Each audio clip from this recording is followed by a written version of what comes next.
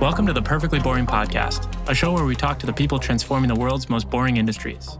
I'm Jason Black, General Partner at RRE Ventures. And I'm Will Cofield, General Partner at Ride Ventures. Today's boring topic of the day, servers. Today, we've got Steve Tuck, the co-founder and CEO of Oxide Computer on the podcast. Oxide is on a mission to fundamentally transform the private cloud and on-premise data center so that companies that are not Google or Microsoft or Amazon can have hyper scalable, ultra performant infrastructure at their beck and call.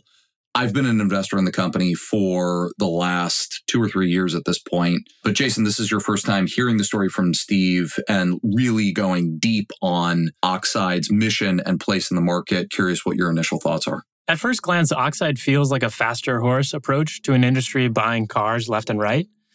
But the shift in the cloud will add $140 billion in new spend every year over the next 5 years. But one of the big things that was really interesting in the conversation was that it's actually the overarching pie that's expanding, not just the demand for cloud, but at the same rate, a demand for on-premise infrastructure that's largely been stagnant over the years. One of the interesting kind of pivot points was when hardware and software were integrated back in the mainframe era, and then virtual machines kind of divorced hardware and software at the server level, opening up the opportunity for a public cloud that reunified those two things, where your software and hardware ran together. But the on-premises never really recaptured that software layer and have historically struggled to innovate on that domain. Yeah, it's an interesting inflection point for the enterprise and for basically any company that is operating digitally at this point, is that you're stuck kind of between a rock and a hard place. You can scale infinitely on the public cloud, but you make certain sacrifices from a performance, security, and certainly from an expense standpoint. Or you can go to what is available commercially right now, and you can cobble together a Frankenstein-esque solution from a bunch of legacy providers like HP and Dell and SolarWinds and VMware into a MacGyvered together on-premise data center that is difficult to operate for companies where infrastructure isn't and they don't want it to be their core competency. Oxide is looking to step into that void and provide a infinitely scalable, ultra high performance, plug and play rack scale server for everybody to be able to own and operate without needing to rent it from Google or AWS or Microsoft. Well, it doesn't sound very fun, and it definitely sounds very boring. So before we go too deep, let's jump into the interview with Steve.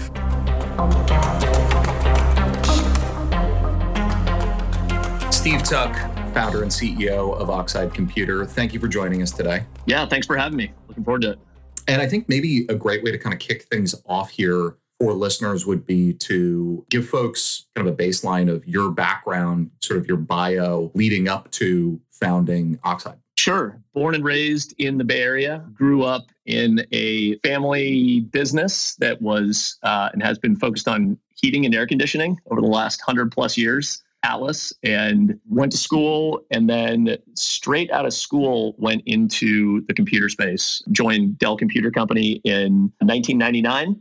Which was pretty fun and exciting time at Dell. I think that Dell had just crossed over to being the number one PC manufacturer in the US, I think number 2 worldwide at Compaq. Really just got to take in and kind of appreciate the direct approach that Dell had taken in a market to stand apart, working directly with customers, not pushing everything through the channel, which was customary for a lot of the PC vendors at the time. And while I was there, you had the emergence of, in the enterprise, hardware virtualization company called VMware that at the time had a product that allowed one to drive a lot more density on their servers by way of virtualizing the hardware that people were running. And kind of watching that become much more pervasive and working with companies as they began to shift from single system, single app to virtualized environments. And then kind of at the tail end, just watching large tech companies emerge and demand a lot different style computers than those that we had been customarily making at Dell, and kind of fascinated with just what these companies like Facebook and Google and Amazon and others were doing to reimagine what systems needed to look like in their hyperscale environments. One of the companies that was in the tech space, Joyent, a cloud computing company, is where I went next. Was really drawn in just to velocity and the innovation that was taking place with these companies that were providing abstractions on top of hardware to make it much easier for customers to get access to the compute and the storage and the networking that they needed to build and deploy software. So spent, after 10 years at Dell, I was at Joyent for 10 years. That is where I met my future co-founders, Brian Cantrell, who was at Joyent, and then also Jess Frizzell, who we knew working closely while she was at Docker and other stops. But spent 10 years as a public cloud infrastructure operator, and we built that service out to support workloads that kind of ran the gamut from small game developers up to very large enterprises. And it was really interesting to learn about and appreciate what this infrastructure utility business looked like in public cloud. And that was also kind of where I got my first realization of just how hard it was to run large fleets of the systems that I had been responsible for providing back at Dell for 10 years. We were obviously a large customer of Dell and Supermicro and a number of switch manufacturers. It was kind of eye-opening just how much was lacking in the remaining software to kind of bind together hundreds or thousands of these machines. A lot of the operational tooling that I wished had been there, and how much we were living out of spreadsheets to manage and kind of organize and deploy this infrastructure. While there, also got to kind of see firsthand what happened as customers got really, really big in the public cloud. And one of those was Samsung, who was a very large AWS customer, got so large that they needed to figure out what their path on-premise would look like. And after kind of going through the landscape of all the legacy enterprise solutions, deemed that they had to go buy a cloud company to complete that journey. And they bought Joyent. Spent 3 years operating the Samsung cloud. And then that kind of brings us to 2 years ago when Jess, Brian, and I started Oxide Computer. I think maybe for the benefit of our listeners, it would be interesting to have you kind of define, and what we're talking about today is the server industry. And to maybe take a step back and, in your own words, sort of define what a server is. And then it would be really interesting to kind of jump into a high level history of the server up until today. And maybe within that, where the emergence of kind of the public cloud came from. You'll probably get different definitions of what a server is, depending on who you ask. But at the highest level, a server differs from a typical PC that you would have in your home in a couple of ways, and more about what it is being asked to do that sort of drives the requirements of what one would deem a server. But if you think about a basic PC that you're running in your home, a laptop, a desktop, a server has a lot of the same components. They have CPUs and DRAM memory that is for non-volatile storage, and disks that are storing things in a persistent way when you shut off your computer that actually kind of store and retain the data. And, a network card so that you can connect to either other machines or to the internet. But where servers start to take on a little bit different shape and a little bit different kind of set of responsibilities is the workloads that they're supporting. Servers, the expectations are that they are going to be running kind of 24/7 in a highly reliable and highly available manner. And so there are technologies that have gone into servers, that ECC memory to ensure that you do not have memory faults that lose data, more robust components internally, ways to manage these things remotely, and ways to connect these to other servers, other computers. Servers, when running well, are things you don't really need to think about are doing that, are running in kind of a resilient, highly available manner. In terms of the arc of the server industry, if you go back, there's been servers for many, many, many, many decades. Some of the earlier commercially available servers were called mainframes. And these were kind of big monolithic systems that had a lot of hardware resources at the time, and then were combined with a lot of operational and utilization software to be able to run a variety of tasks. These were giant machines. These were extraordinarily expensive. You would typically find them only running in universities or government projects, maybe some very, very large enterprises in the 60s and 70s. As more and more software was being built and developed and run, the market demand and need for smaller, more accessible servers that were going to be running this common software were driving machines that were coming out, still hardware plus software, from the likes of IBM and DEC and others. Then you kind of broke into this period in the 80s where, with the advent of x86 and the rise of these PC manufacturers, the Dells and Compaqs and others, this transition to more commodity server systems, a focus on hardware only, and building these commodity x86 servers that were less expensive, that were more accessible from an economics perspective, and then ultimately that would be able to run arbitrary software. So one could kind of run any operating system or any body of software that they wanted on these commodity servers. When I got to Dell in 1999, this is several years into Dell's foray into the server market. And you would, buy a server from Dell or from HP or from Compaq or IBM. Then you would go find your software that you were going to run on top of that to stitch these machines together. That was kind of that server virtualization era in the 90s, 2000s. As I mentioned, kind of technology companies were looking at building more scalable systems that were aggregating resources together and making it much easier for their customers to access the storage, the networking that they needed.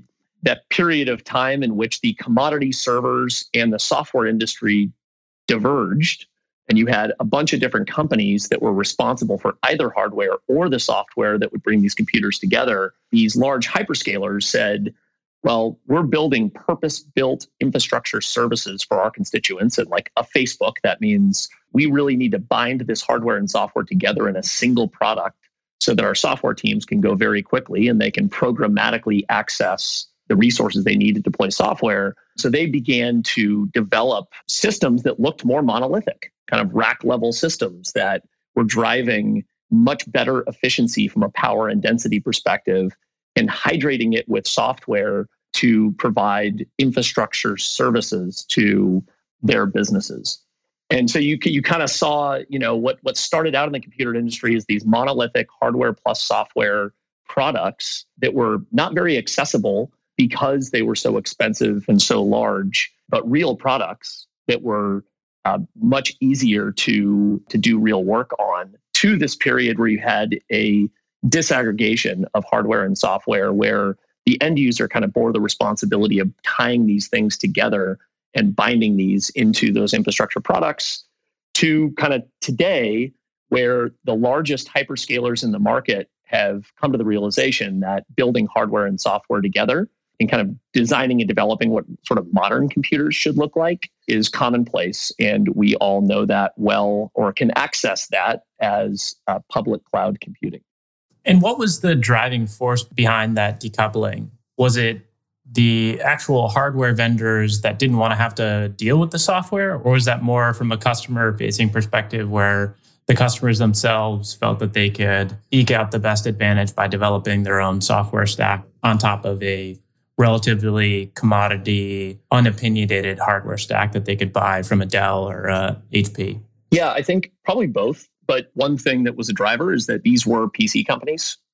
So, coming out of the 80s, companies that were considered, quote unquote, the IBM clones, Dell and Compaq and HP and others that were building personal computers, and saw an opportunity to build more robust personal computers that could be sold to customers who are running, again, just arbitrary software. There wasn't the desire, kind of, nor the DNA to go build that full software stack and provide that out as an opinionated appliance or product. And I think then part of it was also like, hey, if we just focus on the hardware, then got this high utility artifact that we can go sell into all sorts of arbitrary software use cases.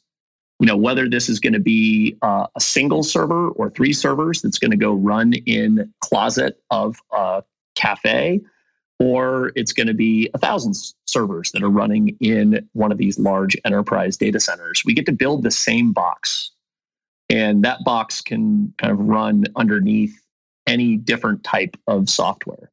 By way of that, what you ultimately get in that scenario is you do have to kind of boil things down to lowest common denominators to make sure that you've got that compatibility across all the different software types. Who were the primary software vendors that were helping those companies take commodity servers and specialize into particular areas? And what's their role now, and how is that transformed in light of the public cloud and the offerings that are, once again, kind of generalized, but also reintegrated from a hardware and software perspective, just not maybe in your own server room, but in AWS or Azure or GCP? Yeah, so you have a couple layers of software that are required in the operation of hardware, and then all the way up through kind of what one we would think about as running in a full rack system today. You've first got firmware, and this is the software that runs on the hardware to be able to connect the different hardware components, to boot the system, to make sure that the CPU can talk to its memory and storage and the network. That software may be a surprise to some, but that firmware that is kind of essential to the hardware itself is not made by the server manufacturer themselves. That was kind of part of this outsourcing exercise in the 80s, where not only the upstack software that runs on server systems, but actually some of the lower level downstack software was outsourced to kind of these third-party firmware shops that would write that software. And at the time, probably made a lot of sense and made things a lot easier for the entire ecosystem. The fact that that's the same model today, and given how proprietary that is, and where that can actually lead to some vulnerabilities and security issues, is more problematic. You've got firmware. Then you've got the operating system that runs on top of the server. You have a hypervisor, which is the emulation layer that kind of translates that lower level hardware into a number of virtual machines that applications can run in. You have control plane software that connects multiple systems together so that you can have 5 or 10 or 100 or 1,000 servers working in a pool, in a fleet.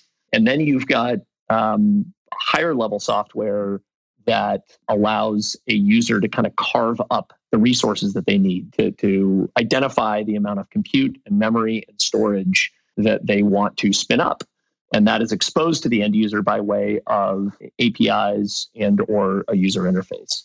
And so you've got kind of, many layers of software that are running on top of hardware, and the two in conjunction are all there to provide infrastructure services to the end user. And so when you're going to the public cloud today, you don't have to worry about any of that. Probably both of you have probably spun up infrastructure on the public cloud, but they call it 16 digits to freedom, because you just swipe a credit card and hit an API, and within seconds, certainly within a minute, you've got readily available virtual servers and services that allow you to deploy software quickly and manage a project with team members. And the kinds of things that used to take days, weeks, or even months inside an enterprise can be done now in a matter of minutes. And that's extraordinarily powerful. But what you don't see is all the integration of these different components running very well stitched together under the hood. Now, for someone who's deploying their own infrastructure in their own data center today, that sausage making is very evident. Today, if you're not a cloud hyperscaler, you are having to go pick a hardware vendor and then figure out your operating system and your control plane and your hypervisor. And you have to bind all those things together to create a rack level system that might have 3 or 4 different vendors and 3 or 4 different products inside of it. And ultimately, you have to bear the responsibility of knitting all that together. Because those products were developed in silos from each other. They were not co-developed. You've got hardware that was designed in a silo separate from oftentimes it sounds like the firmware and all of the software for operating those resources. Yeah, the hardware has a certain set of market and user requirements. And then, if you're a Red Hat or you're a VMware, you're talking to your customers about what they need and you're thinking at the software layer. And then you yourself are trying to make it such that it can run across 10 or 20 different types of hardware, which means that you cannot do things that bind or provide hooks into that underlying hardware, which unfortunately is where a ton of value comes from. You can see an analog to this in, thinking about the Android ecosystem compared to the Apple ecosystem and what that experience is like when all that hardware and software is integrated together, co-designed together, and you have that iPhone experience. Plenty of other analogs in the automotive industry with Tesla and health equipment and Peloton and others. But when hardware and software, we believe certainly, when hardware and software is co-designed together, you get a better artifact and you get a much, much better user experience. Unfortunately, that is just not the case today in on-prem computing. So this is probably a great time to transition to Oxide. Maybe to keep the analogy going, the public cloud is that iPhone experience, but it's just running in somebody else's data center, whether that's AWS, Azure, or one of the other public clouds. You're developing iOS for on-prem, for the people who want to run their own servers, which seems like kind of a counter trend. Maybe you can talk us through the dynamics in that market as it stands today and kind of how that's growing and evolving and what role Oxide Computer plays in that going forward. You've got this, what my co-founder Jess affectionately refers to as infrastructure privilege in the hyperscalers, where they have been able to apply the money and the time and the resources to develop this kind of iPhone stack. Instead of thinking about a server as a single 1U unit or single machine, have looked at, well, what does a rack, which is kind of the case that servers are slotted into in these large data centers, what does rack level computing look like? And where can we drive better power efficiency? Where can we drive better density? How can we drive much better security at scale than the commodity server market today? And doing things like implementing hardware roots of trust and chain of trust so that you can ensure the software that is running on your machines is what is intended to be running there. The blessing is that the market gets access to that modern infrastructure, but you can only rent it. The only way you can access it is to rent. And that means that you need to run in, one of the 3 mega cloud providers' data centers in those locations that you are having to kind of operate in a rental fee model, which at scale can become very, very prohibitively expensive. Our fundamental belief is that the way that these hyperscaler data centers have been designed and these products have been designed certainly looks a lot more like what modern computers should look like, but the rest of the market should have access to the same thing. You should be able to buy and own and deploy that same product that runs inside a Facebook data center or Apple data center or Amazon or a Google data center. You should be able to take that product with you wherever your business needs to run. A bit intimidating at the top because what we signed up for was building hardware and kind of taking a clean sheet paper approach to what a modern server could look like. There's a lot of good hardware innovation that the hyperscalers have helped drive. If you go back to 2010, Facebook was, pioneered being a lot more open about these modern open hardware systems that they were developing. And the Open Compute Project, OCP, has been a great collection point for these hyperscalers investing in these kind of modern rack level systems and doing it in the open. Thinking about what the software is that is required to operate modern machines importantly, in a way that does not sink the operations teams of the enterprises that are running them. Again, I think one of the things that was just so stunning to me when I was at Joyent, and we were running these machines, these kind of commodity machines, and stitching together the software at scale, was how much of the organization's time was tied up in the deployment and the integration and the operation of this. And not just the organization's time, but actually like our most precious resource, our engineering team, was having to spend so much time figuring out, where a performance problem was coming from, for example. And man, those are the times in which you really are pounding your fist on the table, because you will try and go down stack to figure out, is this in the control plane? Is this in the firmware? Is this in the hardware? And the commodity systems of today make it extremely, extremely difficult to figure that out. But what we set out to do was kind of build same rack level system that you might find in a hyperscaler data center, complete with all the software that you need to operate it with the automation required for high availability and low operational overhead. And then with a cloud front end, with a set of services on the front end of that rack level system that delight developers, that look like the cloud experience that developers have come to love and depend on in the public cloud. And that means everything is programmable, API-driven services. All the hardware resources that you need, compute and memory and storage, are actually a pool of resources that you can carve up and get access to and use in a very developer-friendly way. And the developer tools that your software teams have come to depend on just work. And all the tooling that these developers have invested so much time in over the last several years to be able to automate things, to be able to deploy software faster, are resident in that product. And so it is definitely kind of hardware and software co-designed, much like some of the original servers long ago, but modernized with the hardware innovation and kind of open software approach that the cloud has ushered in. And give us a sense of scale. I think we're so used to seeing the headline numbers of the public cloud, $300 and some billion today, adding 740 some billion over the next 5 years in public cloud spend. It's obviously a massive transformation, huge amount of green space up for grabs. What's happening in the on-prem market where your Oxide computer is playing? And how do you think about the growth in that market relative to a public cloud? It's funny because, as Will can attest, as we were kind of going through and fundraising, the prevalent sentiment was like, everything's going to the public cloud.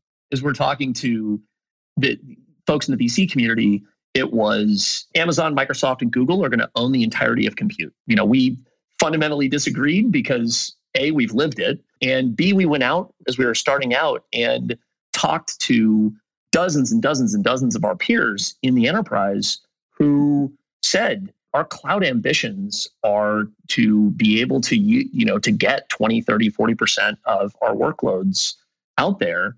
And then we still have, 60, 70% of our infrastructure that is going to continue to run in our own data centers for reasons including regulatory compliance, latency, security, and in a lot of cases, cost.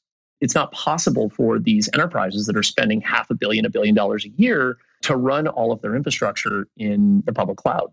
What you've seen on premises, and it depends on who you're turning to, what sort of poll and research you're turning to, but the on-prem market, one, is growing, which I think surprises a lot of folks. The public cloud market, of course, is growing like gangbusters, and that does not surprise a lot of folks. But what we see is that the combined market of on-prem and cloud, if you can call it, if on-prem is on the order of $100 billion and cloud is on the order of $150 billion, you are going to see enormous growth in both places over the next 10, 15 years. These markets are going to look very, very small compared to where they will be, because one of the biggest drivers of whether it's public cloud or on-prem infrastructure is everything shifting to digital formats. The digitalization that is just all too commonplace, described everywhere. But we're still very, very early in that journey. I think that, if you look at the global GDP, less than 10% of the global GDP is on the internet, is online. Over the coming 10, 20 years, as that shifts to 20%, 30%, you're seeing exponential growth. And again, we believe, and we have heard from the market, that is representative of that 100 billion, that investments in the public cloud and on-prem are just going to continue to grow much, much more as we look forward. Steve, I really appreciate you letting listeners know how special a VC I am. It was a really important point that I wanted to make sure we hit on. Yeah, should we come back to that? Yeah. We'll revisit that. We'll revisit that later. But when we're talking about the market here, one of the things that got us so excited about investing in Oxide is looking at the existing ecosystem of on-prem commercial providers. I think if you look at the public cloud, there are fierce competitors there with unbelievably sophisticated operations and product development. When you look at the on-prem ecosystem and who you would go to if you were going to build your own data center today, it's a lot of legacy companies that have started to optimize more for, I would say, profitability over the last couple of years than they have for really continuing to drive forward from an R&D and product standpoint. Would love maybe for you to touch on briefly, what does competition for you look like on the, in the on-prem ecosystem? I think it's very clear who you're competing with from a public cloud perspective, right? It's Microsoft, Google, Amazon, but who are you going up against in the on-prem ecosystem? Yeah, and just one note on that, we don't view ourselves as competing with Amazon, Google, and Microsoft. In fact, we are ardent supporters of cloud in the format, namely this kind of programmable API-fronted infrastructure as being the path of the future of compute and storage and networking. Like that is the way that in the future, most software should be deployed to and operated on and run. We just view the opportunity for and what customers are really, really excited about is having those same benefits of public cloud, but in a format in which they can own it and being able to have access to that everywhere their business needs to run, so that it's not, do I get all this velocity and this innovation and this simplicity when I rent public cloud, or do I own my infrastructure and have to give up a lot of that? But to the first part of your question, I think the first issue is that it isn't one vendor, that you are talking about like what is the collection of vendors that I go to get servers, software to make my servers talk to each other, switches to network together these servers, and additional software to kind of operate and manage and monitor and update. And there's a lot of complexity there. And then when you take apart each one of those, different sets of vendors in the ecosystem, they're not designing together.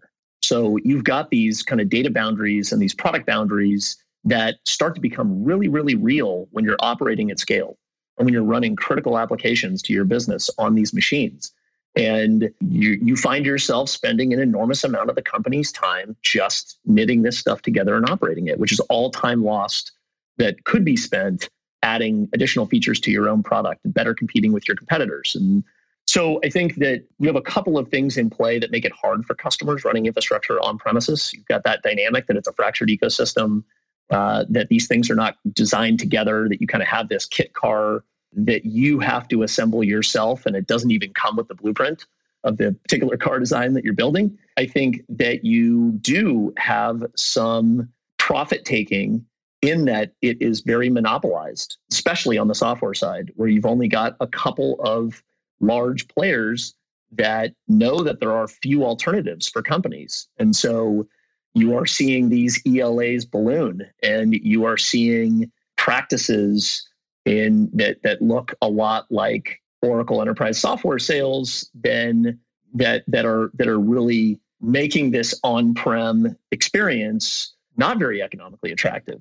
And so, our approach is hardware should come with all the software required to operate it. It should be tightly integrated.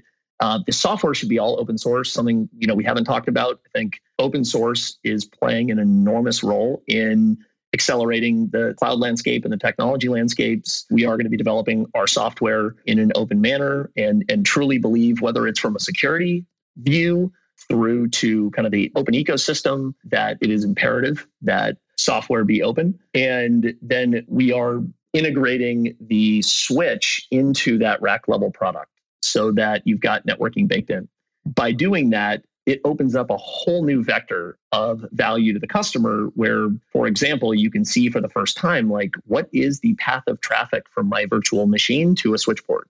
Or when things are not performing well, being able to look into that path and the health and see where things are not performing as well they should, and being able to mitigate those sorts of issues. It does turn out, if you are able to get rid of a lot of the old crufty artifacts that have kind of built up inside even these commodity system servers, and you are able to start designing at a rack level where you can drive much better power efficiency and density, and you bake in the software to effectively make this modern rack level server look like a cloud in a box, and ensure these things can snap together in a grid where in that larger fleet, operational management is easy because you've got the same automation capabilities that the big cloud hyperscalers have today.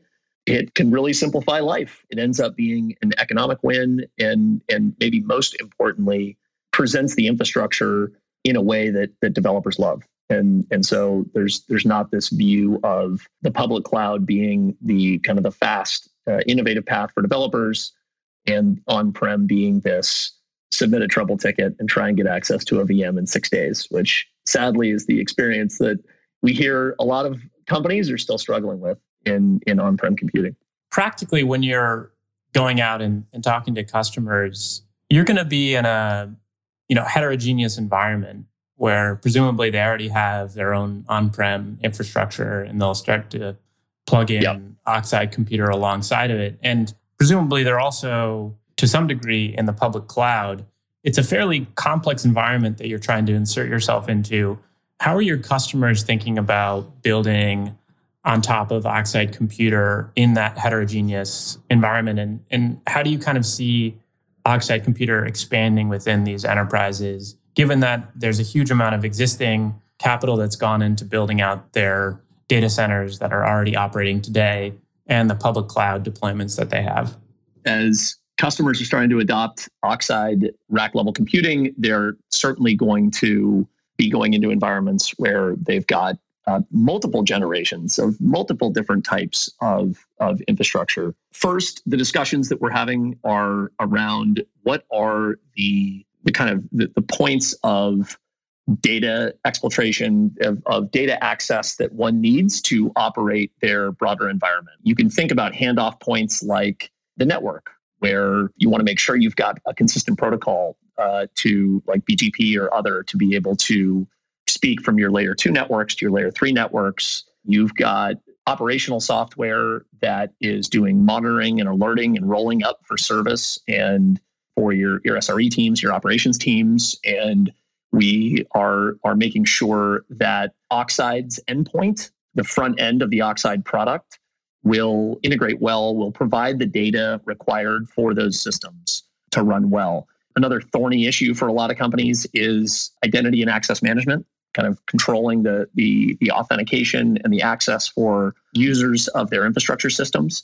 And that's another area where we are making sure that the interface from Oxide to the systems they use today, and also resident in the Oxide product, such as one wants to use it directly, has a clean cloud-like identity and access management construct for one to use. But at the highest level, it is make sure that you can get out of the Oxide infrastructure the kind of data and tooling required to incorporate into management of your overall fleet.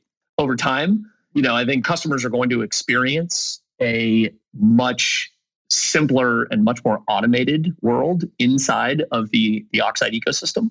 I think they're going to find that there are exponentially fewer hours required to manage that environment, and that is going to inevitably just lead to wanting to replace 100 racks of the kind of the extant commodity stack with 60 racks of Oxide that provide much better density, smaller footprint in the data center, and again, kind of software driven in the way that these folks are looking for. And in that answer, you alluded to a lot of the kind of specialization and features that you guys can offer. I've always loved Alan Kay's quote, people who are really serious about software should make their own hardware. Yeah.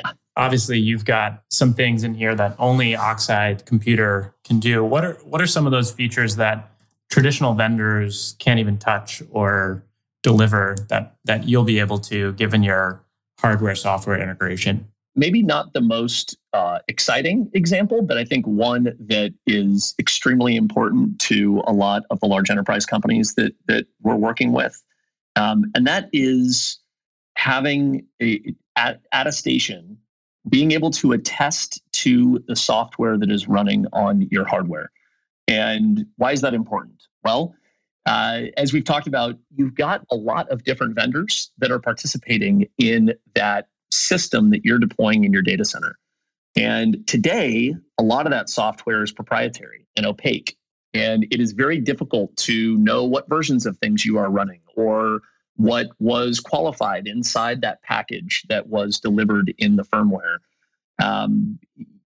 We were talking to a large financial institution, and they said their teams are spending 2 weeks a month just doing kind of proof of trust in their infrastructure that their customers' data is running on, and how cumbersome and hard it is because of how murky and opaque this lower level system software world is. What do the hyperscalers do? They have incorporated hardware root of trust, which ensures from that first boot instruction, from that first instruction on the microprocessor, that you have a trusted and verifiable path from the system booting all the way up through the control plane software to, say, a provisioned VM. And so what this does is it allows the rest of the market access to a bunch of security innovation that has gone on where these hyperscalers would never run without this. Again, having the kind of hardware root of trust anchored at a station process, the way to attest all that software running, is going to be really, really impactful for more than just security conscious customers, but certainly those that are investing more in that are really, really excited. If you move upstack a little bit, when you co-design the hardware with the control plane, both the server and the switch hardware with the control plane, it opens up a whole bunch of opportunity to improve performance, improve availability, because you now have systems that are designed to work together very, very well. You can now see from the networking of a system through to the resources that are being allocated on a particular machine. And when things are slow, when things are broken, you are able to identify and drive those fixes in some cases that you could not do before in much, much, much faster time, which allows you to start driving infrastructure that looks a lot more like kind of the five nines environment that we expect out of the public cloud. A lot of what you just mentioned actually, once again, ties back to that analogy to the iPhone and having that kind of secure enclave that powers Touch ID and Face ID, kind of a server equivalent. And once again, around kind of optimization around particular workflows, the iPhone knows exactly how many photos every iOS user takes. And therefore they have, a custom chip dedicated specifically to processing images. I think that tight coupling, just relating it back to that iOS and iPhone integration is really exciting. Well, and the feedback loop is so important because, like iPhone, we're going to be able to understand where there are rough edges and where things are, where improvements can continue to be made. And because this is software-driven hardware, you get an opportunity to continuously improve that artifact over time. It now stops looking like the old, your car loses 30% of the value when you drive it off the lot, because there's so much intelligent software baked into the hardware, and there's an opportunity to update and add features and take the learnings from that hardware software interaction and feed that back into an improving product over time. You can start to see the actual hardware itself have a much longer useful life. That's one of the things we're really excited about is that, we don't think servers should be commodities that the vendors are trying to push you to replace every 36 months. One of the things that is important to keep in mind is as Moore's law is starting to slow or starting to hit kind of some of the limitations, you won't have CPU density and some of these things driving the need to replace hardware as quickly. So with software that helps you drive better utilization and create a better combined product in that rack level system, we think we're going to see customers that can start getting 5, 6, 7 years of useful life out of the product, not the kind of typical 2 or 3 or maybe 4 that customers are seeing today in the commodity systems. Steve, that's one of the challenges for Oxide is that you're taking on excellence in a bunch of interdisciplinary sciences here between the hardware, the software, the firmware, the security. This is a monster engineering undertaking. One of the things that I've seen as an investor is how dedicated you have got to be to hiring, to build, basically the Avengers team here to go after such a big mission. Maybe you could touch on just how you've thought about architecting a team here. And it's certainly very different than what the kind of legacy providers from an on-prem ecosystem perspective have taken on. I think one of the things that has been so important is before we even set out on what we were going to build, the three of us spent time and kind of focused on what kind of company we wanted to build.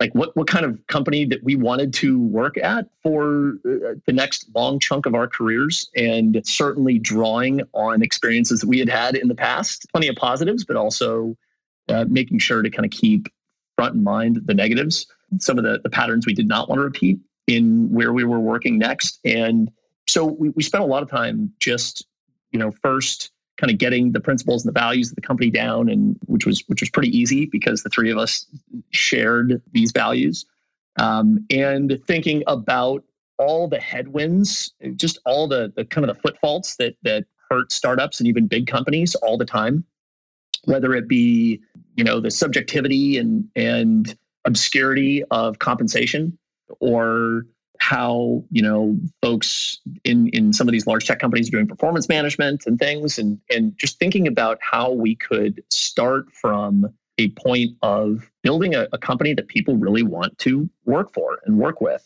And I think then layering on top of that, setting out on a mission to go build the next great computer company and build computers for the cloud era, for the cloud generation.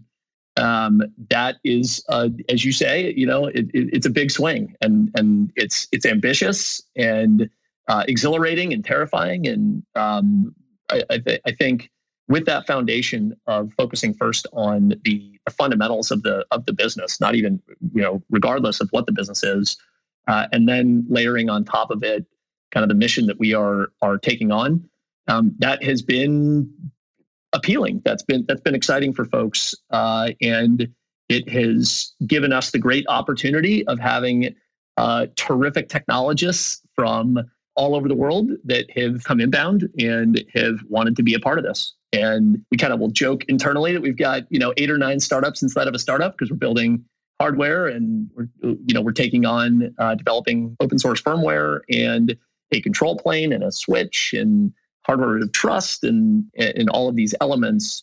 And, just finding folks that are excited about the mission, that share our values, and that are great technologists, but also have the versatility to kind of work up and down the stack has been really, really key. So far, so great. We've been very fortunate to build a terrific team. Shameless plug, we are definitely still hiring kind of all over the company. So from hardware engineering, software engineering, operations, support, sales, we're continuing to add to the team. And that is definitely what is going to make this company great. Maybe as kind of a wrap-up question here, one of the things Jason and I always like to ask folks is, if you succeed over the next 5 years, how have you changed the market that you're operating in? And kind of what does the company look like in 5 years? And I want you to know as an investor, I'm holding you to this. Get your pen ready. Yeah. Definitely. Expect to hear about that in the next board meeting. When we get this product into market and 5 years from now, as that has expanded and we've done our jobs, then I think one of the most important things is we will see an incredible amount of time given back to these companies. Time that is wasted today having to stitch together a fractured ecosystem of products that were not designed to work together. We're not designed with each other in mind. And in some cases that, this can be, 20, 30, 40% of an organization's time. That is something you can't get back. You can get more money. You can, there's a lot that folks can control, but that loss of time, that inefficiency in DIY and your own cloud infrastructure on premises will be a big boon, because that means now you've got the ability for these companies to capitalize on digitalizing their businesses, and just the velocity of their ability to go improve their own products, that's just kind of will have a flywheel effect. So that great simplification where you don't even consider having to go through and do these low-level updates and having to debug and deal with performance issues that are impossible to sort out. This aggregation just goes away. This system comes complete, and you wouldn't think anything else, just like an iPhone. I think the other thing that I would hope to see is that we have made a huge dent in the efficiency of computing systems on premises. That the amount of power required to power your applications today has fallen by a significant amount because of the ability to instrument the system from a hardware and software perspective to understand where power is being used, where it is being wasted. And I think that can have some big implications, both to just, economics, to the climate, to a number of things by building and people using smarter systems that are more efficient. I think generally just making it commonplace that you have programmable infrastructure that is great for developers everywhere, that is no longer restricted to a kind of a rental only model. And is that enough for 5 years? Yeah, I think democratizing access to hyperscale infrastructure for everybody else sounds about right. All right. I'm glad you wrote that down. Well, once again, Steve, thanks for coming on. Really exciting, I think, in this conversation, talking about, the server market as being a fairly dynamic market still that has a great growth path. And we're really excited to see Oxide Computers succeed. So thanks for coming on and sharing the story with us. Yeah, thank you both. It was a lot of fun.